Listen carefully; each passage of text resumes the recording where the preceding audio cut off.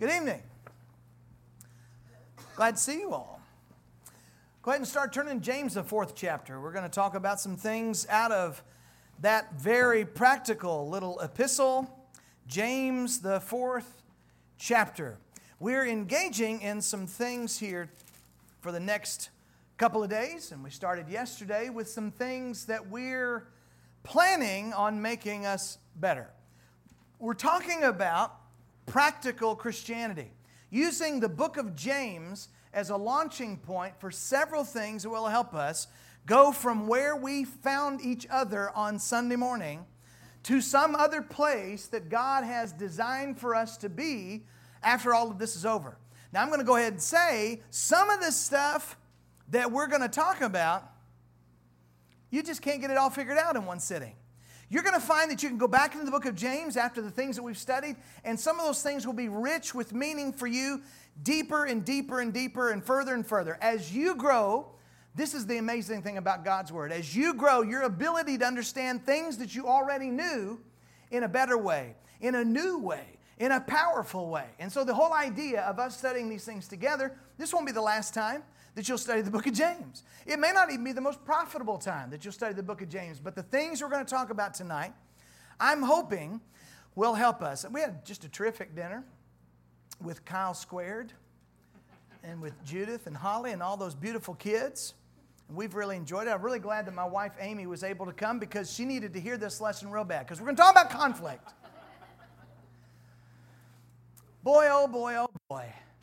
What is it that makes life hard? When husbands and wives don't get along. When kids and parents don't get along. When bosses and employees don't get along. When senators don't get along with each other and they don't get along with the president. When the president doesn't get along with his cabinet. When the president doesn't get along with anybody. All of that stuff creates conflict and difficulty. When the team doesn't like the coach. When the neighborhood doesn't like the new neighbor, conflict causes stress. And I'm going to tell you something. I'm believing more and more all the time that when Jesus says, "Come to me, all you who labor and are heavy laden, I'll give you rest," He meant that His way would be less stressful than the other ways. The other things that people do, that's harder. And it's going to be fraught with all kinds of difficulty that maybe we don't even fully understand when we start getting into it. James is going to tell us a few things about conflict that we need to know. And we're going to begin right here in chapter 4 and verse 1. And the first thing we're going to talk about are the 3 big desires that cause conflict. Number 1, where do wars and fights come from among you? Do they not come from your desires for pleasure that war in your members? You lust, do not have. You murder and covet, cannot obtain. You fight and war, yet you do not have because you do not ask. You ask and do not receive because you ask amiss, that you may spend it on your pleasures. Adulterers and adulteresses, do you not know that friendship with the world is enmity with God? Therefore, whoever wants to be a friend of the world makes himself an enemy of God. Or do you think that the Scripture says in vain, the Spirit who dwells in us yearns jealously, but He gives more grace. Therefore, he says, God resists the proud, but gives grace to the humble. Therefore, submit to God. Resist the devil, and he will flee from you. Draw near to God, He will draw near to you. Cleanse your hands, you sinners, and purify your hearts, you double-minded. Lament and mourn and weep. Let your laughter be turned to mourning, your joy to gloom. Humble yourselves in the sight of the Lord, and He will lift you up.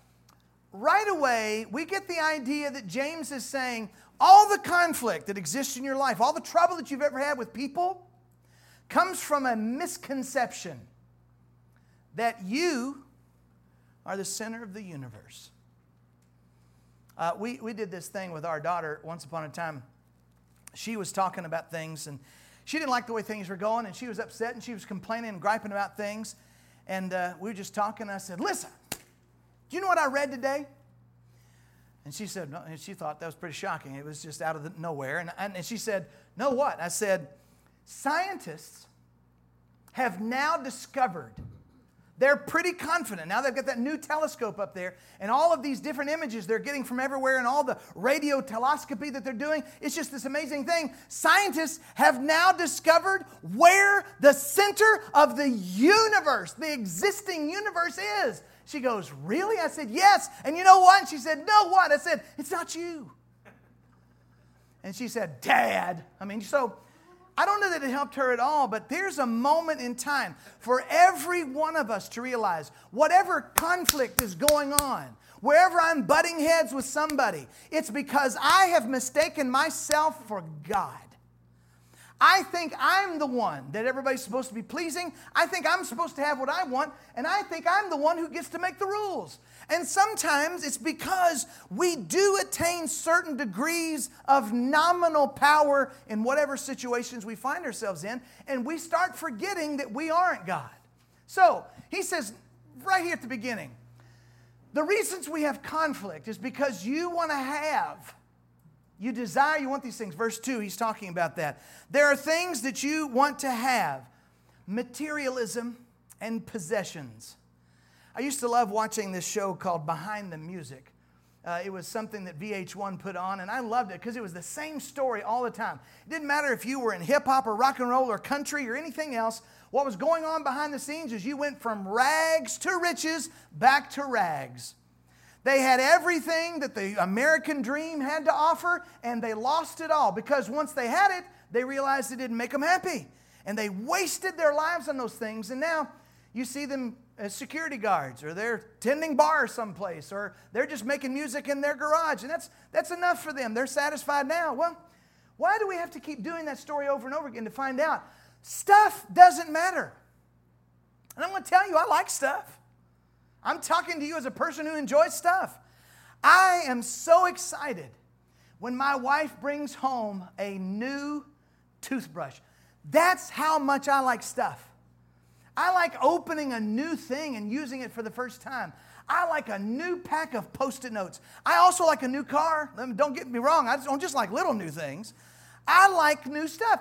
And I know that those things are going to bring some modicum of instant happiness that's going to fade as it deteriorates, as I lose interest, as time goes on, as I find a new thing to like, as I find another thing that I'm going to want. And if you let that go on, you find yourself in an endless cycle of loss and unhappiness. And what happens is you end up in conflict with people you love. You end up in conflict with people in the church. You end up in conflict with the people in your family.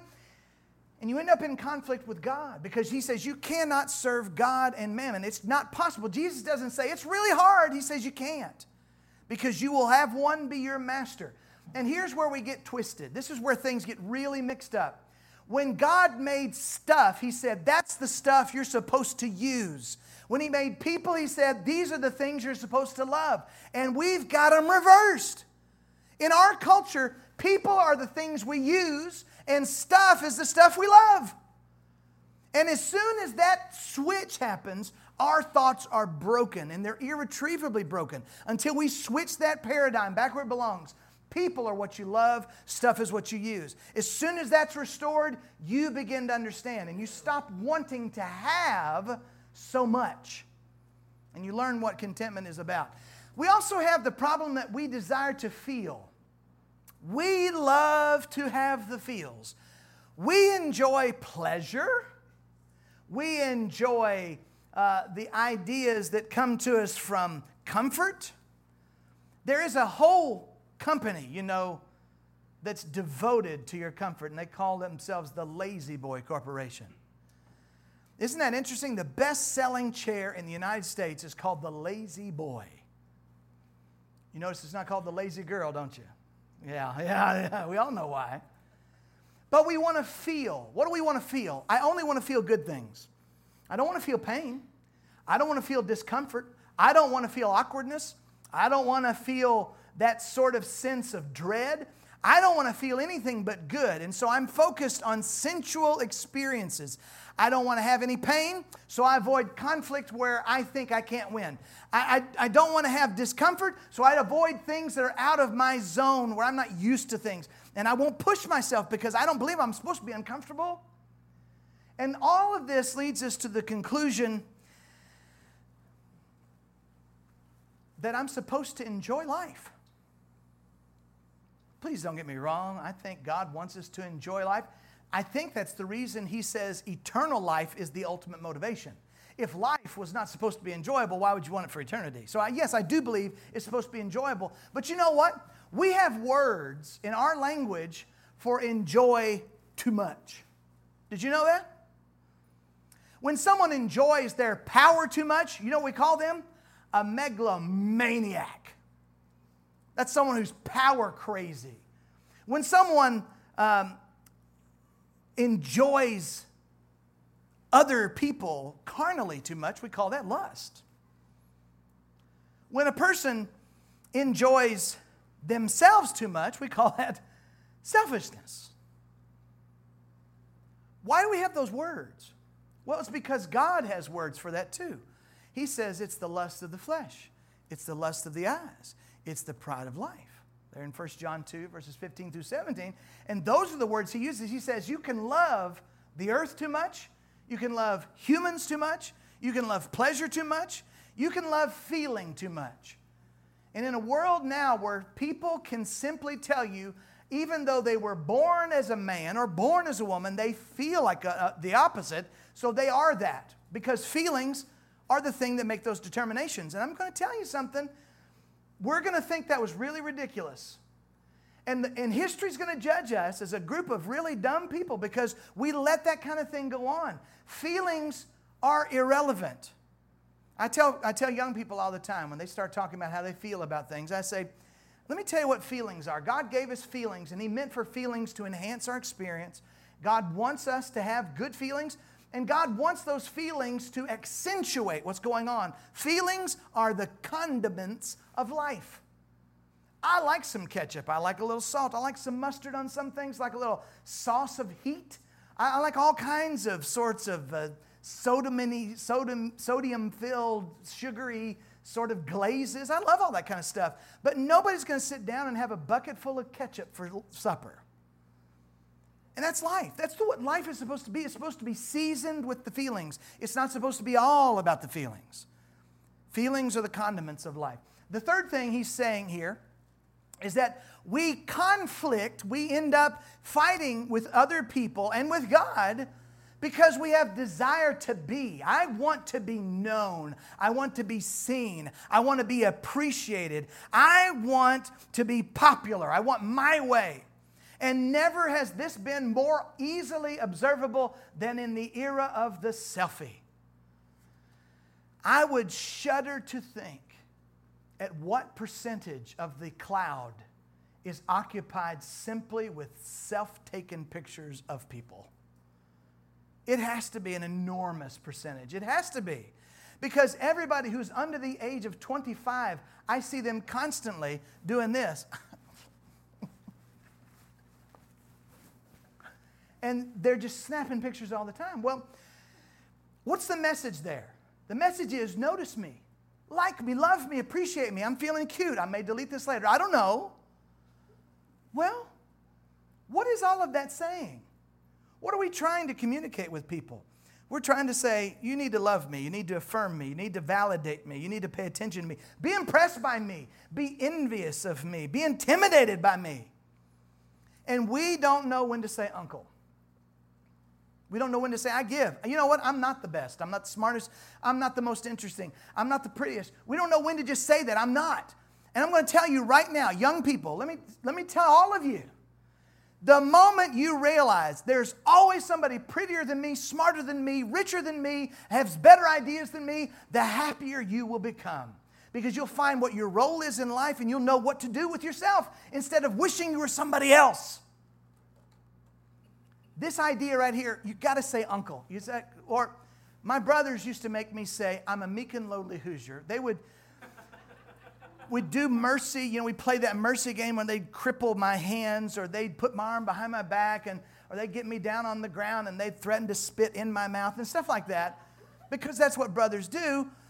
And they would make me say, I am a meek and lowly Hoosier before they'd let me go. Now, I hope there's nobody here from Indiana who takes great offense at that. That was a big power statement at our house. Other people said uncle, but that was the thing that we had to say when we were in a compromising position. So as the youngest of 5 kids, who was a crybaby a little bit, I had to learn to say, I'm a Michelola Hoosier a lot. I had to say it all the time.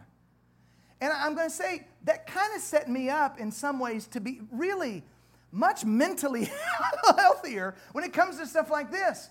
Because I know there are far better preachers than me.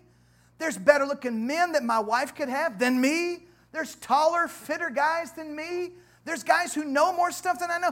I'm happy to know those people. I have zero interest in being those people. God made me unique. I'm the only one like me, and everybody says, thank you, God, for that. I'm the only one like me. I'm the only one equipped like me, and you're the only one equipped like you. The idea that we're going to be somehow special because of who we have become, that's an abuse of stewardship, and it's simply silly for us to do that. So, James is telling us here, we do not have the things that we desire, sometimes because we don't ask. He says you don't ask, and then he also says you also ask amiss. In other words, you've got the wrong motives. Let me just talk very briefly about something that I experienced last week. We had a gospel meeting, or the week before last, excuse me. It wasn't last week. It just seemed, it's like a month worth of stuff. It was incredible. He says he begins his day every day asking beautiful questions. And he said, I've learned to stop putting limitations on God and ask big. Now, I also had to learn, of course, to not worry about the result, to not be concerned about how God would do that. But that enabled me to ask for enormous things. And see, what happens is we start reasoning things out. Well, this person's so sick, they're never going to get better. This is such a problem, I don't know if I'll ever overcome that. I don't know if this is really the thing that I should be doing or not. And I'm going to kind of make those decisions, and that's going to shrink my prayers down to where I do not ask for big things.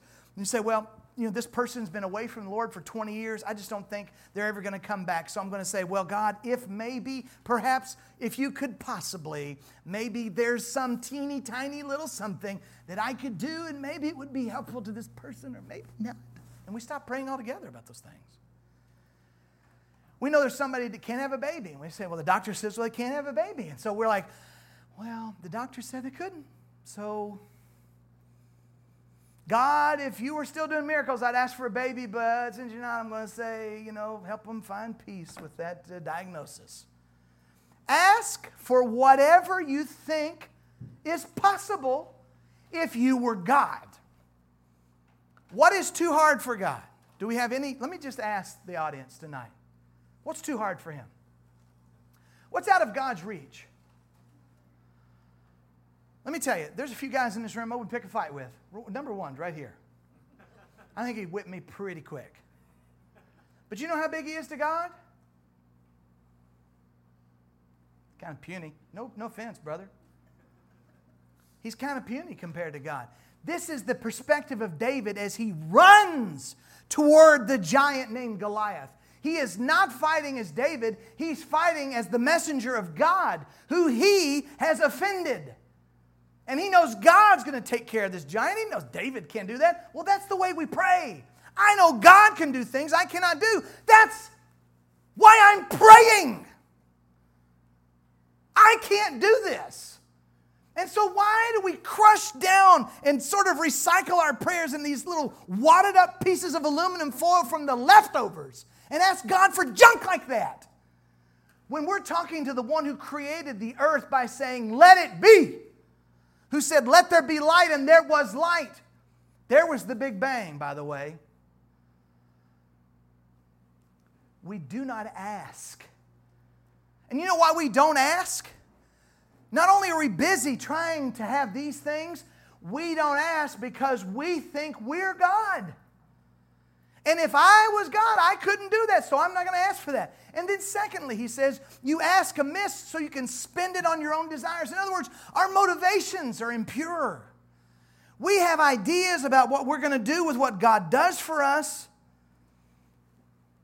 that's selfish. that's with an eye on what I can do and what it's going to do for me and how that will mean something to me or for me or what that makes me look like.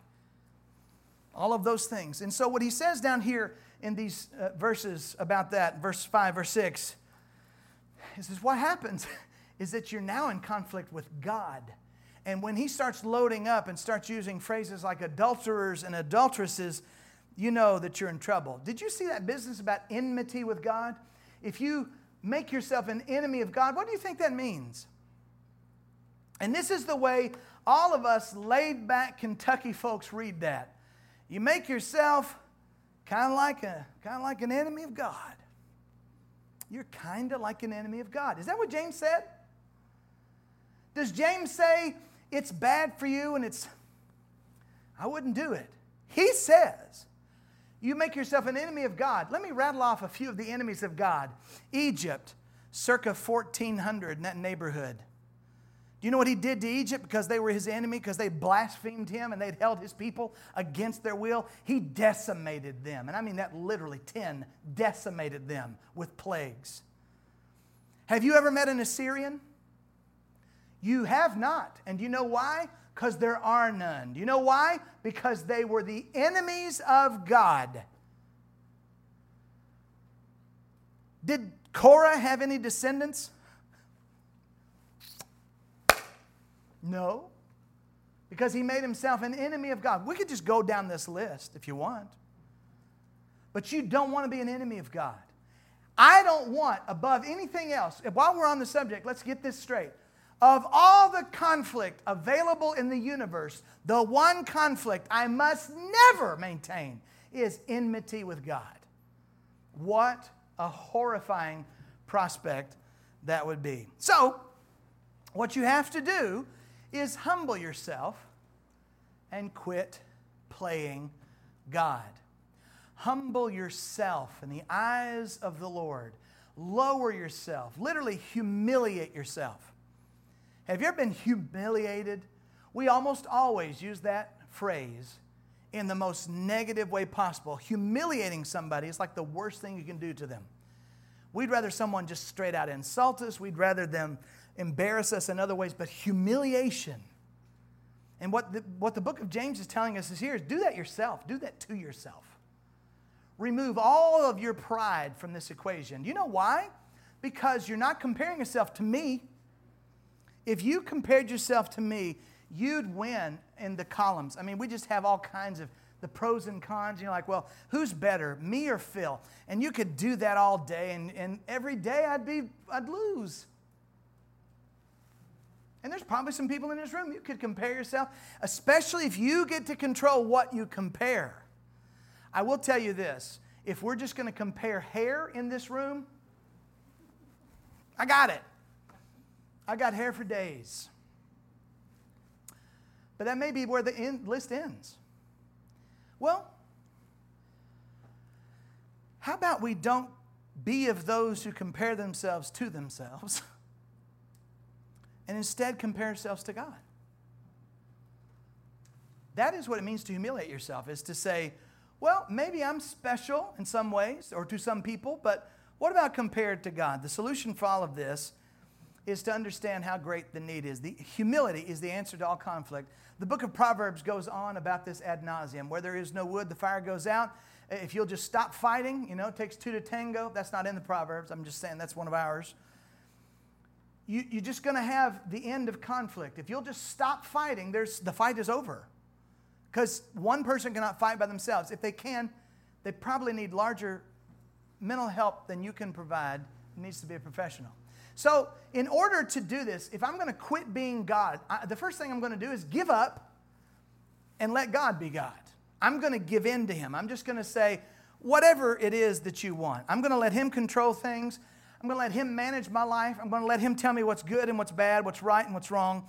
And what I'm going to find is that every time I take God out of the driver's seat, the life that I will have created for myself will be misery of the purest and most unadulterated sort.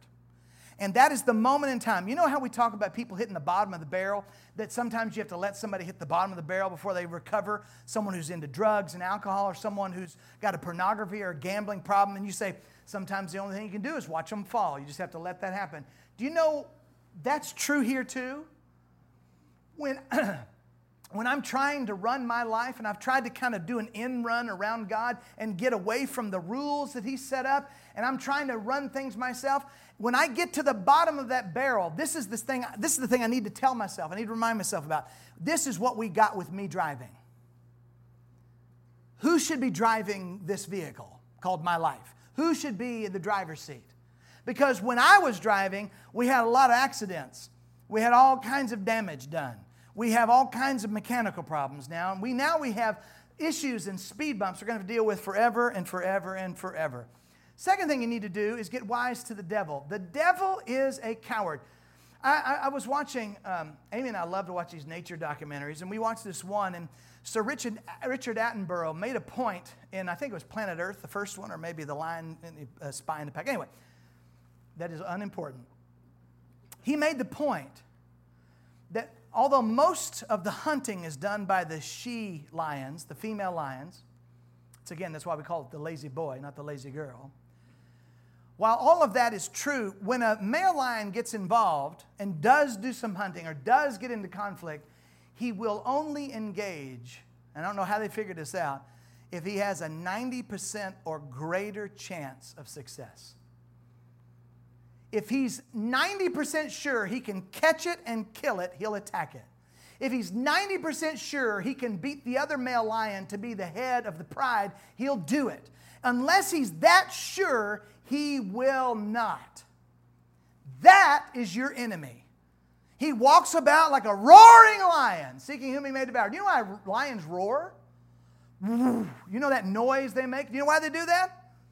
It's bluster, folks. You can hear that for 5 miles on the open savanna. It's so powerful. They call the lion the king of the jungle, even though lions don't ever live in the jungle. They live exclusively on savannas and fields and plains. But that roar can be heard even in the jungle. But when it gets down to it, you on a good day, hold your fist out and say, I'll punch you right in the mouth. And if he's not 90% sure he can take you, he'll run away from you too. A real lion would. He probably won't. Don't try it. This is your enemy, the devil. He's already lost. He knows he's lost. He knows the only way he can get you is if he can get you to say you've lost. And so it's all about tricks and deception. It's all about weighing everything in his balance. It's all about negativity. It's all about negative self-speaking and kind of getting your eyes turned away from God and off the real prize. It's about you believing the garbage that he's selling. It's the roar. It's the bluster. It's the noise that he makes. You surely must believe this. And it's the same kind of dumb stuff that he was trying in the Garden of Eden that worked. Did God tell you that you would die the day you ate of that? You shall not surely die. God just doesn't want you being as smart as he is. It's the tree of the knowledge of good and evil. Come on. And you start believing it. You start buying it. You start buying the idea that, well, maybe, it could be. Well, I'm not really sure. I don't know if I can. Just go ahead and tell yourself, I know who the enemy is. It's Satan. Do you know what that does? When you start getting wise to who he is, you stop seeing other people as the enemy. They are people, as Paul tells Timothy in 2 Timothy, the 2nd chapter, people who've been taken captive by him to do his will. They've been taken captive. They've been brainwashed. They're in the same boat that you're in. They're just not wise to who the enemy is. He also says you got to draw nearer to God. Draw closer to him. How do you go about that? One of the best things we've ever done at Expressway is something we're currently involved in. A lot of churches have done a daily Bible reading, and sometimes we would print our daily Bible reading, and you could take that little thing and you unfold it and mark it off as you go day by day by day. We found that people would start, and lots of people read Genesis through Exodus and drop off Leviticus and pick up again next time we picked up in Genesis. Or they'd pick up in Acts, and they'd read Acts for the 15 billionth time. And they might read all the Gospels, and they might get to Acts, but then they kind of fall off in the epistles. So we found that would happen. So what we started doing was, instead of just having a reading program out there, we got a reading program together, and we got an app that was available for free to school systems called Remind. And we would program that in so that you could sign up to get that daily reminder of what the reading is, and you'd be reminded not only was that the reading that day, but whoever else was involved was reading it with you. We got up to about 83 people last year doing that through the whole Old Testament. We had people adding all the way into December. That was really cool. We started with just the New Testament at the beginning of this year. There are about 152 people who've signed up for that.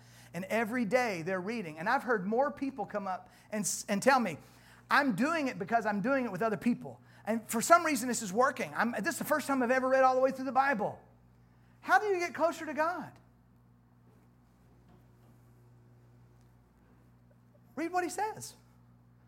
Read what part of his mind he's exposed to you. It's the exact same way you get closer to a human. You relate to them through the things they reveal to you about themselves. You simply do not know everything there is to know about any other human being. You don't. I think 1 Corinthians 2 kind of says you can't. Only the man who is in the spirit of that man can know the things of that man. But whatever someone reveals to you about themselves, you can know that. And what has God done? He's revealed part of himself. The significant part that you need to know. So you need to get in that book. You need to read it. You got to find some way to do it. And someone says, I've tried before and I've failed. Okay, try something different. I've always kind of, okay, try something different. Don't quit. You can never quit. You can never quit. No matter what else you do, you never quit. I would rather die on my feet than live on my knees. I'm not going to surrender to that stinking devil. I'm not going to do it. I want to punch him in the mouth so bad. Don't you? He's done so much damage. And what God says is, I'm right here. He's never been more available than he is right now. I've got 2 whole copies of the Bible in my hand. I could have dozens. I could have every translation that's ever been written in English right here in a matter of seconds. We don't have any excuse. I'm going to tell you the other advantage of this. When you get closer to God, you know what you're going to find out? It's a lot easier to compare yourself to God when that happens. And the closer you get to God, the more impressed you're going to be with God, and the less likely it is you're going to try to take his seat. The last thing I think he's talking about here is gaining forgiveness. When he starts talking about cleansing your hands and cleansing your heart, don't try to make yourself righteous. Always go to God and ask him. He already knows everything you've done. He already knows all the mistakes you've made. He knows how you failed. If you will admit that to him, he can be God to you and actually forgive you. You're holding back on admitting that does not stop it from being true. Just because you don't say it out loud to God doesn't mean that you didn't sin. It's there. He knows it. But when you speak it to him, he can forgive it. He can get rid of it. And that's why I think he says what he says here about that. It's so important. While you're on that subject real quick, ask yourself how good you are at asking forgiveness and giving forgiveness from other people. What are the hardest words in the English language to say? I was wrong. I am sorry. Will you forgive me? There's 4. Oh, those are tough. And here's where we always start saying, well, the reason I've got a beef with that person or that person's got a beef with the reason we're at odds, well, she knows what she did. And you say, let me explain the whole story to you, Phil. They are responsible for this. And I ask, 100%? Like 100% responsible. And people go, what do you mean? I said, so this problem comes up exclusively on their side of things. As soon as it came up, you reacted perfectly. You said all the right things. You took into consideration all of the issues. You knew exactly where they were at. You knew why they were saying that. You had given them the benefit of the doubt and let them go a little ways before you said anything. You gave it space and you prayed about it before you said anything. And then you took your moment and said, I'm going to think about what you said, and wait a day before you reacted emotionally. And you did all of those things. I've never heard anybody say yes. Never. Never. So here's the deal. If they were 95% responsible, I would have settled for 95 in anything I ever took in school. 95 is great. That's high. That's a high percentage. If they were 95% responsible, that still leaves you with 5% to work with. And you know what the devil calls that? In Ephesians 4, the devil calls that a foothold. And you know what he makes out of footholds? Fortresses. He takes a foothold, turns it into a chair, turns that chair into a shed, turns that shed into a house, turns that shed into a fortress. And before you know it, you've got to take the army of God into that place and tear it down brick by brick and wage war against him. What could you do with a foothold that says, I'm sorry, I wasn't thinking about you when I said that. It was inconsiderate. I wasn't realizing how bad off you were at that moment. I made you mad. I didn't mean to do that, but I know that I did. Is there anything you can do? Anything at all? Even if it's the tiniest percentage of that, if any of it belongs to you whatsoever. Well, verses 11 and 12, let's hit those real quick, because there's a couple of really important things there. He says, do not speak evil of one another, brethren. He who speaks evil of a brother and judges his brother speaks evil of the law. Judges the law. But if you judge the law, you are not a doer of the law, but a judge. There is one lawgiver who is able to save and to destroy. Who are you to judge another? Unfortunately, sometimes those of us who are very familiar with God and very familiar with His Word end up being, what's the word? Snotty. We act a little holier than thou, a little self-righteous, a little self-justified, a little better than, a little look down your nose at people. And the further away from your sin you get to God, the easier that gets to feel that way. And he says, you know what? Here in verses 11 and 12, he says, you know what? You're not the judge. You don't have the right to speak evil of a brother. 3 times in this one chapter, he uses the term brothers. Is James trying to tell us something about each other, about the church, about our relationships with each other? Brethren. We are a family. We're not like a family. We are a family.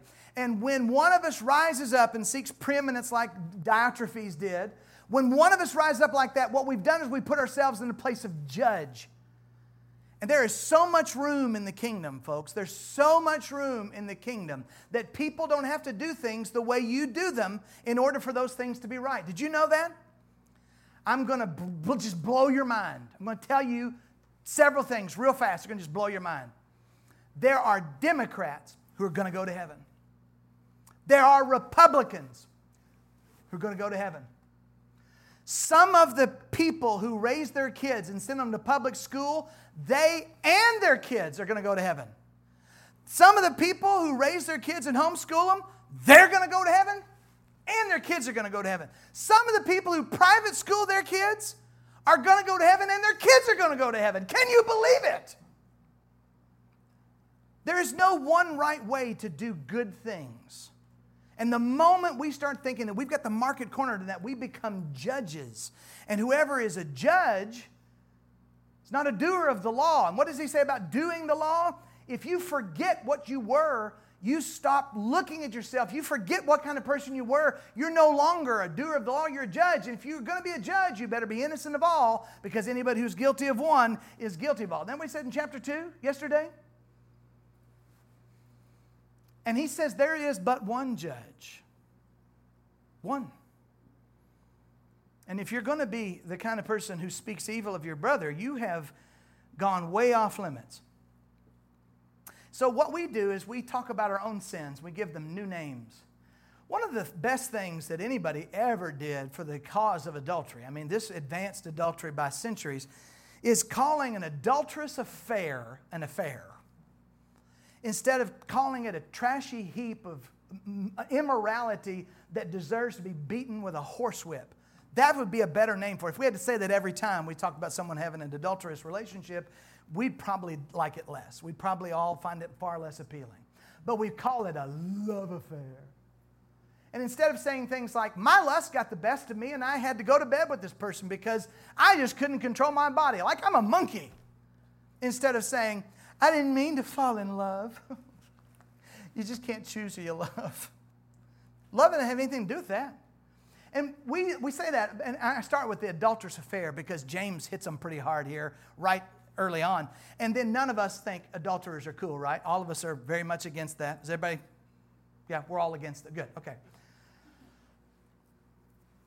But that's not the only one. I don't ever say, you know, the sin that I'm guilty of is gossip. We don't ever say that. We say, I don't gossip. I merely share my concerns. I would never admit to being lazy, but I will tell you sometimes I'm pretty mellow. I would never say that I'm a negative person, but I am realistic. I would never admit to being flaky and undependable, but I would call myself flexible. Never use the term wishy-washy or, yeah. See, we do that. We excuse and rationalize ourselves, and that's when we become judges, and that's when we become judges of the law, and that's when we become judges of our brothers and sisters. So how do I stop? Oops, I didn't mean to do that. How do I stop playing God? I need to remember, I'm going to be judged by the same standards that I use. That goes all the way back to Jesus in Matthew 7 and the Sermon on the Mount. Whatever measure you use, it'll be measured back to you. So be very careful what it is you choose to do. Remember that you are also accountable to God. You're not going to be standing next to God in the day of judgment saying, that one's a good one, that one's a bad one. No, that one doesn't come in. Don't even let them, don't let them open their mouth. They're going to say all kinds of stuff. That's not going to be your role. You're not going to be there. If I could just get you to see the image that's in my head, I don't have the words for it. I feel like I'm going to come stumbling on my hands and knees to the gate. I'm going to barely make it in, and it's only going to be because of the grace of God. And I feel like God's going to give me a job, maybe like I can hold the outside door open where I've got one foot in heaven. That's all I'll ever need. I can let other people in. If I'm just allowed that close, that'll be enough for me. I have zero interest in being the judge. Do you? Do you really want that responsibility? Do you think you can know everything so perfectly that you know all the circumstances that went into everything? You know all the thoughts and motivations. You knew the heart of the people. You knew the circumstances, their background that led them to that place. You knew what kind of hardship that they faced that put them in that mindset. You knew what had been going on, and you knew what their culture was about and how all of that developed. You knew all of that? You don't. We must stop trying to be that judge. Each of us is accountable to God. And then we need to remember, God's been awfully merciful to me. I don't recommend this to people very often, but I'll tell you, if you ever get a little above yourself or a little ahead of yourself, it'd be so productive for you to go back and list the sins that you remember that you've committed. It won't do any good to talk to God about those things because you've been forgiven. He's forgotten them. But the only reason He's forgotten them is because of His mercy. And when we go looking for justice instead of mercy, we're looking in the wrong field, at the wrong game. That's not God's game. God desires to give mercy. He longs to be gracious. He hopes and waits for many to be saved. And He's depending on us to bring those people to the throne so that they may bow their knee to Jesus. Because that's what we did. He didn't save us because we were already so good. Grace is not for the deserving. I want you to say that phrase quietly to yourself. If you don't feel like you can speak in an assembly, I understand that 100%. I want you to, under your breath, grace is not for the deserving. I know I need grace, and I know everybody else does. If we deserved it, we wouldn't need it. That's so dreadfully important. So let's talk about these last few verses, which again are the highlight verses that usually get covered in James 4. What I want you to see about verses 13 through 17 of this chapter is this is the kind of stuff that happens when you play God long enough, you stop making plans with God in mind. Verse 13, come now, you who say today or tomorrow, we will go to such and such a city, spend a year there, buy and sell, make a profit. Whereas you do not know what will happen tomorrow. For what is your life?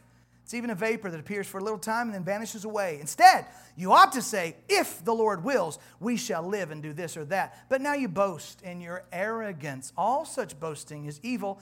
Therefore, to him who knows to do good and does not do it, to him it is sin.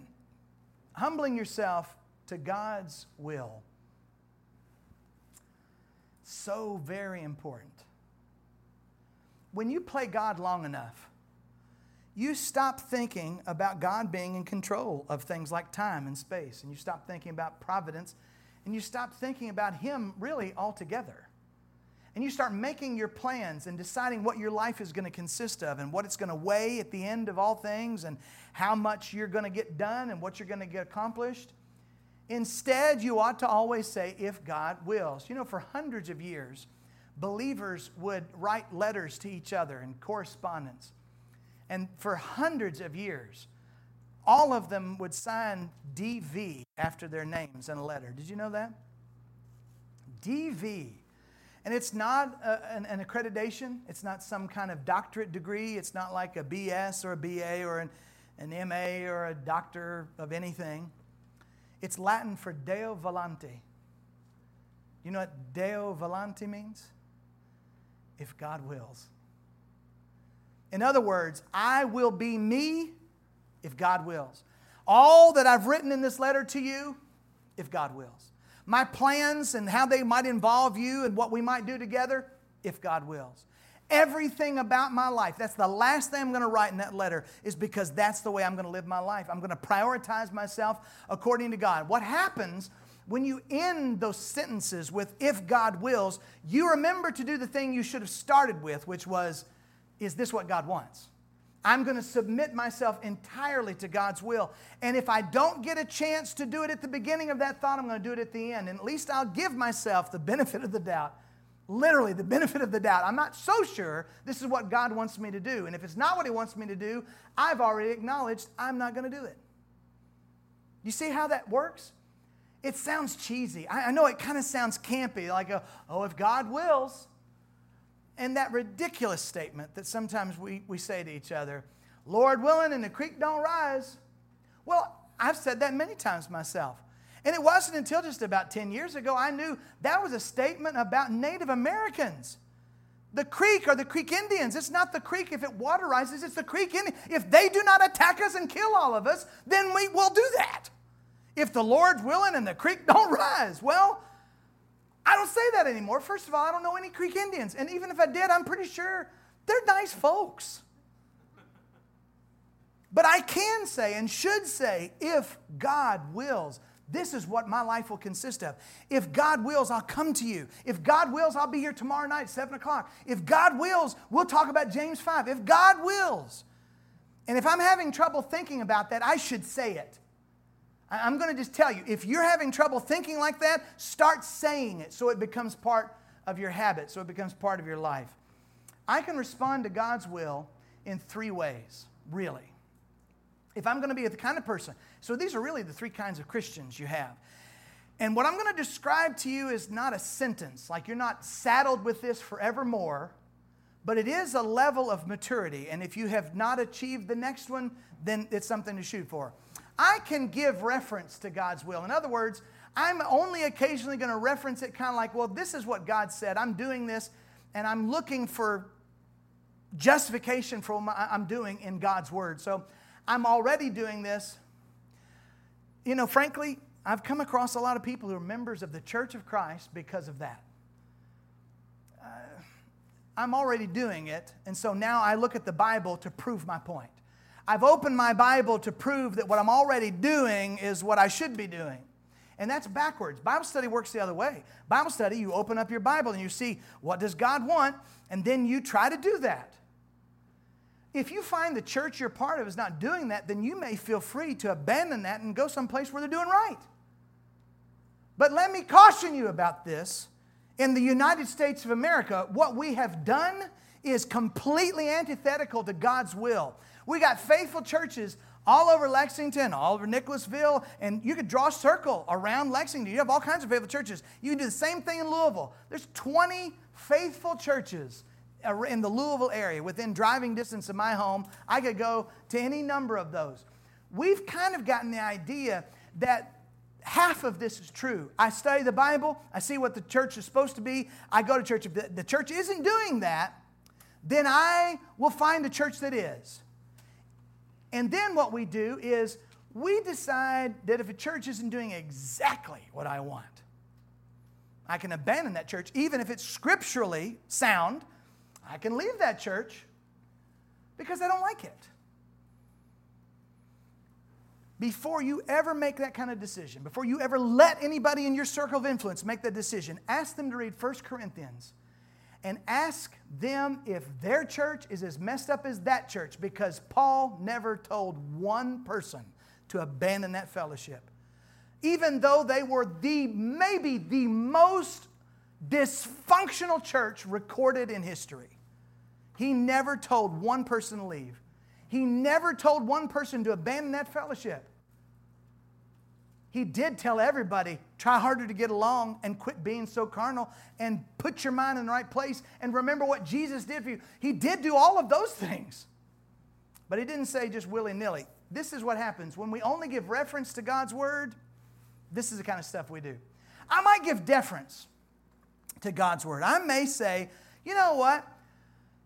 This is what I think, but God says this, so I'm going to change my mind. I can be taught. I'm a learnable person. I can do that. And every once in a while, God's going to disagree with me, and I'm going to have to say, well, I need to think about that. Got to pray about that. Going to have to do something about that.